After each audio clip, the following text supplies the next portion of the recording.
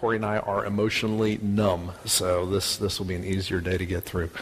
But before bringing just a brief thought from God's Word, it's funny.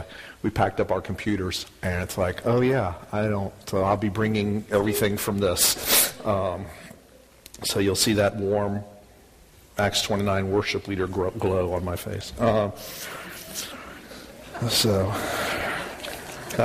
Delayed laugh. I get it. You got it. So, but thank you. The list is long, but I think I will keep it to not bore everyone to death. Obviously, thanks to the Lord, that's a given.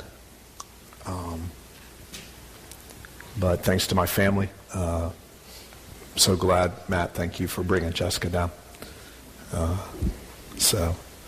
But everybody who knows me knows Corri is going to get a big crown in heaven, and so it's easy to say thanks to my crew. So that's so cool. And Matt and Julie, thanks to you guys. So people are like, this church wouldn't be here for you, and we always know it's God. So I get that, but this church would not have undergone some of the change had you not come.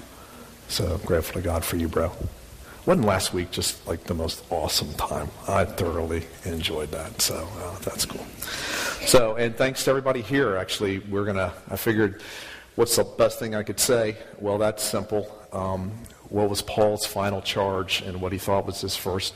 It ended up being a second later, but what was his final charge to the Thessalonians? We're going to do that today. Commentators are divided whether or not it was to cure a problem or whether it was just to strengthen what was already there. I'm not divided as far as in applying this small meditation to you. These things are here. I just want to really charge you, ask you,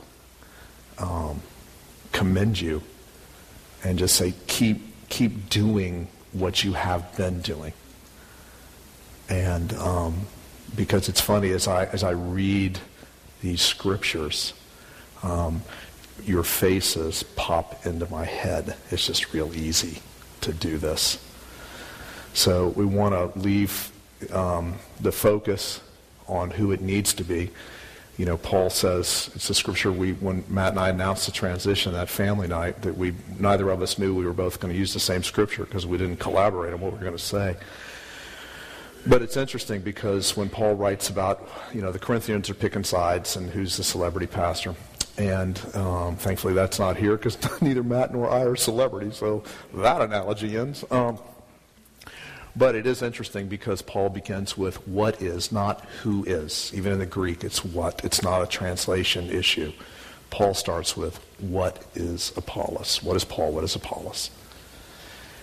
Because the only who in any construct of gratitude, in any thought of glory, and who causes what and who does what, there's only one who.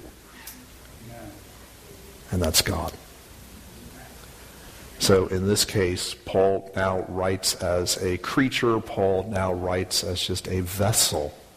Paul writes as a piece of pottery that has been set apart by God for use. And that's what is so cool.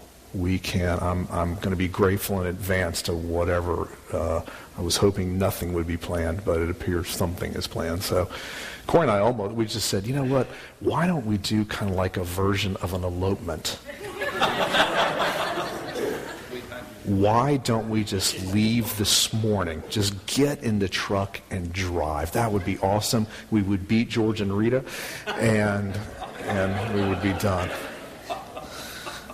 But Corri didn't care about you guys. She says, no, I want one more night with Jimmy. So, all right. If you'd be kind enough to open to 1 Thessalonians 5, and I will shut up and let's read God's Word.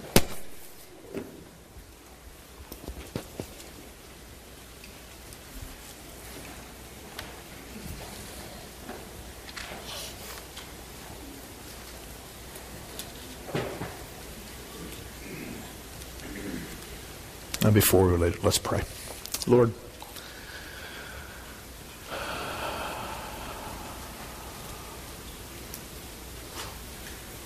the wonder of knowing your voice. And we are about to hear your voice as we read this passage. We should have known wrath, and we are going to be able to hear your voice. What a wonder. Help us, we pray. In Jesus' name, amen. 1 Thessalonians 5, verse 12.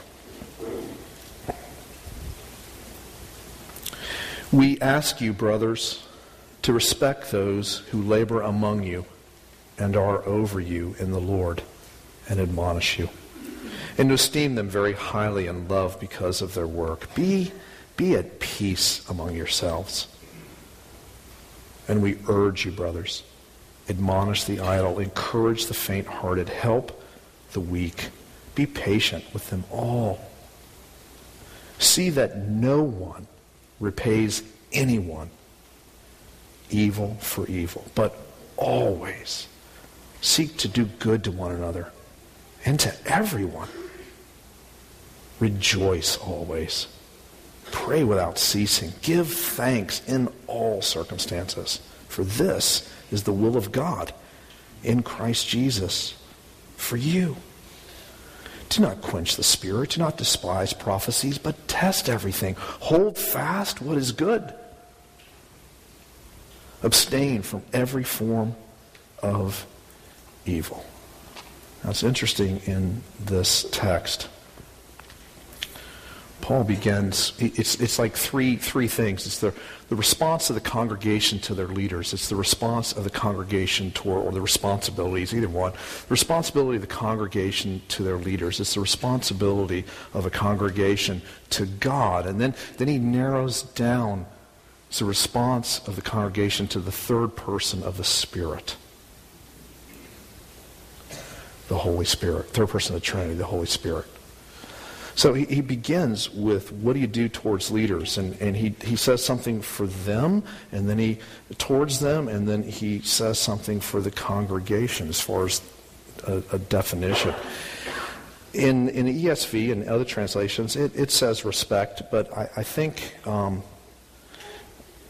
you could think really the word recognition and appreciation. Respect can carry some overtones that may be a little much. Perhaps a better word, just recognition and just appreciation. Not honor and worthy and words which so many times for us conjure up out of the word respect.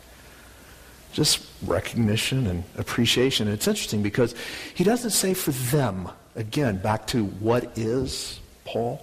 Paul's consistent in this letter as well. He doesn't say respect and appreciation of them. Now, it's implicit there because that's just what we do. That's how we treat every brother and sister. James tells us that we're all created in the image of God, even the unbeliever. So how can you have blessing and cursing out of the same mouth towards any human being? Because all human beings are created in the image of God. And then especially those who are your brothers and sisters in Christ and have been redeemed by Christ's death. So the issue here is there may have been a little what's not going on in this church, a little issue between the leaders and the congregation. It was a young church at this point. And he just says, listen, just acknowledge that they're leaders and they're leading you and have some appreciation for them.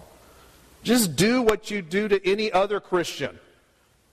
But for them, there's one small difference, and it's not about them because the ground's level at the foot of the cross. The issue is because of what they do. Respect them, in your version, for their work. Acknowledge and appreciate the labor that they do. It's so awesome to be on the way out because this doesn't apply to me. But for Matt and for Aaron and for Sam, respect them. By extension, for your care group leaders, for what they do. That's what it's about. Just acknowledge and appreciate and pray for. They're just people. We don't have to, no. God doesn't need us, but He wants us. God doesn't need us, but He uses us. God doesn't need us, but He rewards us. So respect them for the work of God and the choice of God to have them do some of the stuff they do. And it's cool because specifically with regard to these type of leaders, it's pretty simple. What do? What's all these big words? No. All they do is they lead, but the operative words in Thessalonians is they protect. They guard doctrinally the gate. That's what they do. And they care for, whether it's through preaching or counseling, or just being your friend and leading by example and goofing off at Red Robin together, or hanging out at Starbucks if you don't even get into anything meaty. Respect for what they do. Remember, in all of our churches, we've got just a baseline amount that is expected of every pastor. The senior pastor, the lead pastor, because he also preaches God's Word in a primary fashion, he's typically working, a normal work week is 65 hours. Rarely does it go under, sometimes it goes over.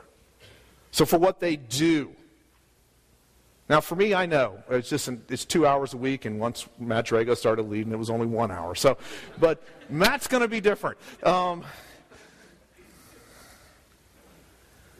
then for Aaron and Sam, you just need to know. I mean, they're working a 55-hour week, week after week, at a minimum, week after week, week after week. So what they do, and remember though, what they do is they protect and they care.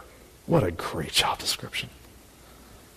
And then it says basically, don't fuss with each other. Be at peace. But it's more than, that word there is more than just be at peace. And this is like, you guys already do what I just asked towards leaders. Now, you already do what Paul's talking about here. But I want you to do more and excel.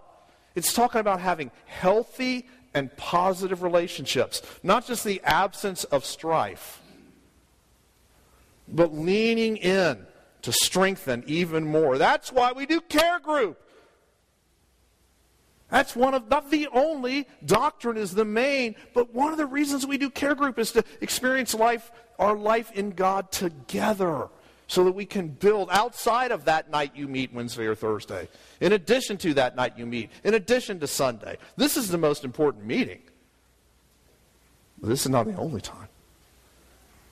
So let me join in with God's Word and just ask you to continue building healthy, positive relationships with each other. Be at peace, that well-being.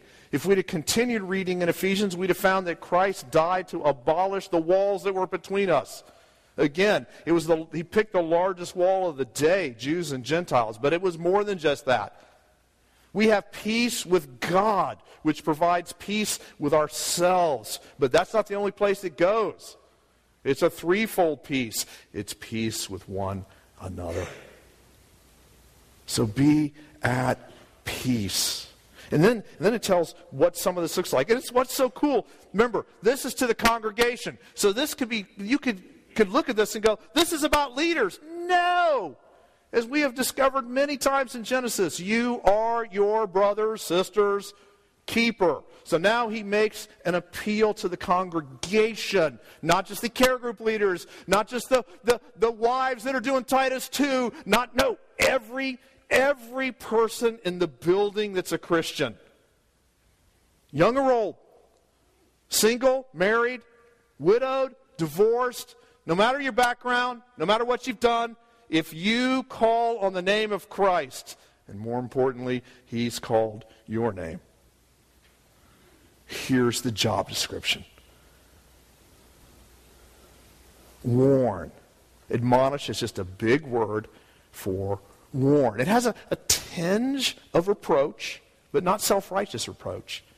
Just, hey, warn people in this room, in your care group. Warn them gently. Be led of the Spirit. Warn them patiently. Warn them, but warn them when they're doing irresponsible conduct or irresponsible behavior. Why? 2 reasons: for the purity of the church and the glory of God. And then number 2, their salvation's not in danger. We're not talking about Matthew 18 and excommunication and whether or not they're apostate or not. Because even then we treat people, because we don't know someone's heart, we treat them as if they're still a Christian. It's the ultimate warning, admonishment, a behavior that doesn't befit someone who's a child of God and whose heart has been regenerated. No, we're warning them for the glory of God, but in our witness to unbelievers as a church, we're warning them though, because, oh my, you're going to go to heaven, but we love you enough to warn you, because don't you want to please God more? And don't you want, there's more reward ahead. Don't get to heaven with regret. I'm 52. I got a long list of those. No. Live for God now. There's another day. This is not all there is. That's why we warn. And then what do? You help and you be with and you encourage. The next category is the folks that are worried, discouraged, fearful. This is the range of words for the next group, for timid and the like. Worried, discouraged, fearful, sad, lacking confidence, and feeling inadequate. Tells us what to do. Because you know what? Everybody in this room is that way now, has been that way yesterday, or is about to be that way tomorrow. It is the congregation's responsibility to do that. And then what do you do with the next category? Who do you encourage? The weak. What does that mean? Moral and spiritual weakness. And, range of that word, which you guys do so well, economic need. Isn't it crazy? We're to warn and we're to encourage in spiritual weakness. Temptation. Temptation is not sin. So temptation needs somebody to be your brother's keeper and get around that person and pray for them and help them. Not lecture them for temptation. Help them for temptation. Lest you too be tempted, it says in Galatians 6. You know what it feels like. What a great responsibility of a congregation towards each other. And then last but not least, we are commanded, all of us, in this congregation and every Christian congregation, we are commanded to not just be joyful. You can't just be joyful. We're commanded to express joy. You realize that? We are commanded to live a life. And Paul's, if you read the entire letter, the whole letter is to a church. He's telling a church that's under persecution, hey, smile, show some teeth.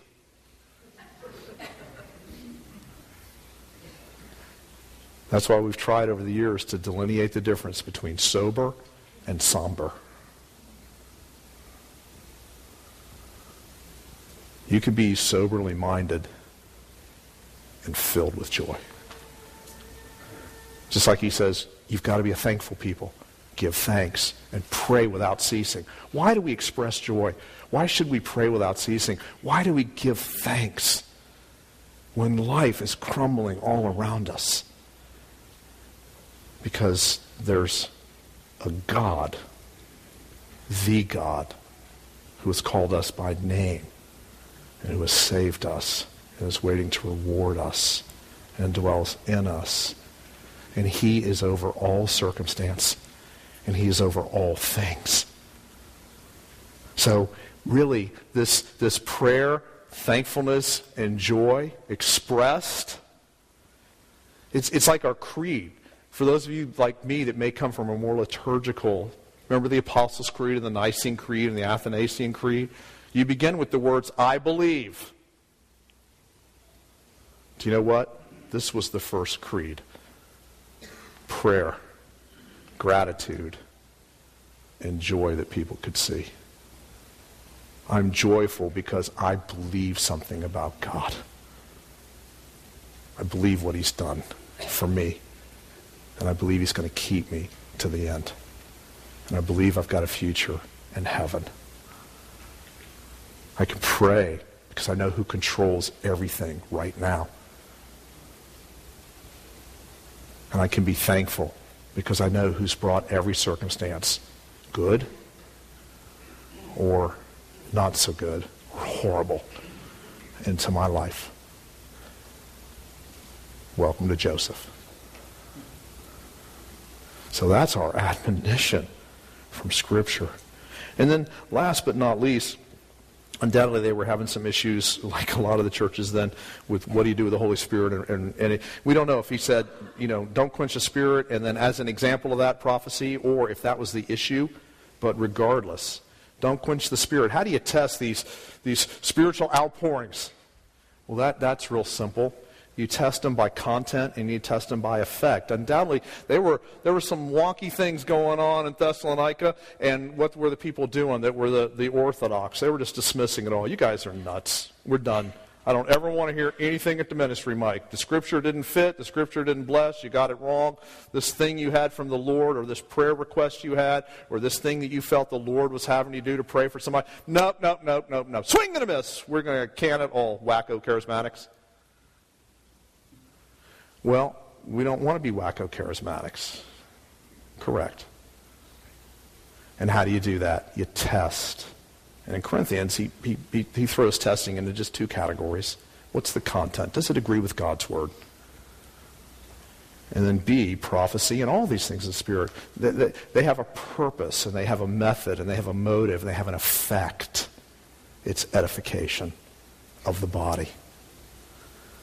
So if something's true to Scripture, and if it's true to Scripture, it's going to be edifying and encouraging or an exhortation, then you can go, okay, that's cool. Let's hold on to that. Let's not despise it. Let's not be so scared of it. Let's hold on to that. We've got a Bible. And then, no, that's not too good. And you know what? Don't worry about it just because somebody says, this is the Lord. Yeah, whatever. We don't despise the person, nor do we despise prophecy. But we do run it through the filter of God's Word. And the filter of God's Word says, here's the content, and by the way, here's what the effect is supposed to look like. This is so cool. And that's what you do. And that's why Corri and I can say thank you. And we're very grateful. And so just keep doing what you've been doing. And we'll grow. I can't wait, personally, to see the changes that come about after I leave. The person who pours the concrete waits to see what the house is going to look like. And so I've got my white boots on. The concrete's dry. And I can't wait to drive by another day and see what God does. Because God, back to Paul, God gives the growth. And that's pretty exciting. So let me pray for you before I turn it back over to Matt. And my prayer's coming right out of this same text. Father, I pray that you, the God of peace, will sanctify this congregation completely. Lord, may their whole spirit and soul and body be kept blameless at the coming of our Lord Jesus Christ. And Lord, thank you that you who calls them is, are, and always will be faithful. You will surely do it. So bless them. Our friends, I pray. In Jesus' name. Amen. And last but not least, in verse 25. Pray for us. We will need it. We are going in full faith and full confidence that this is what God has called us to do. But we need your prayers. We start this time next week. I will be sitting probably in shorts with flip-flops.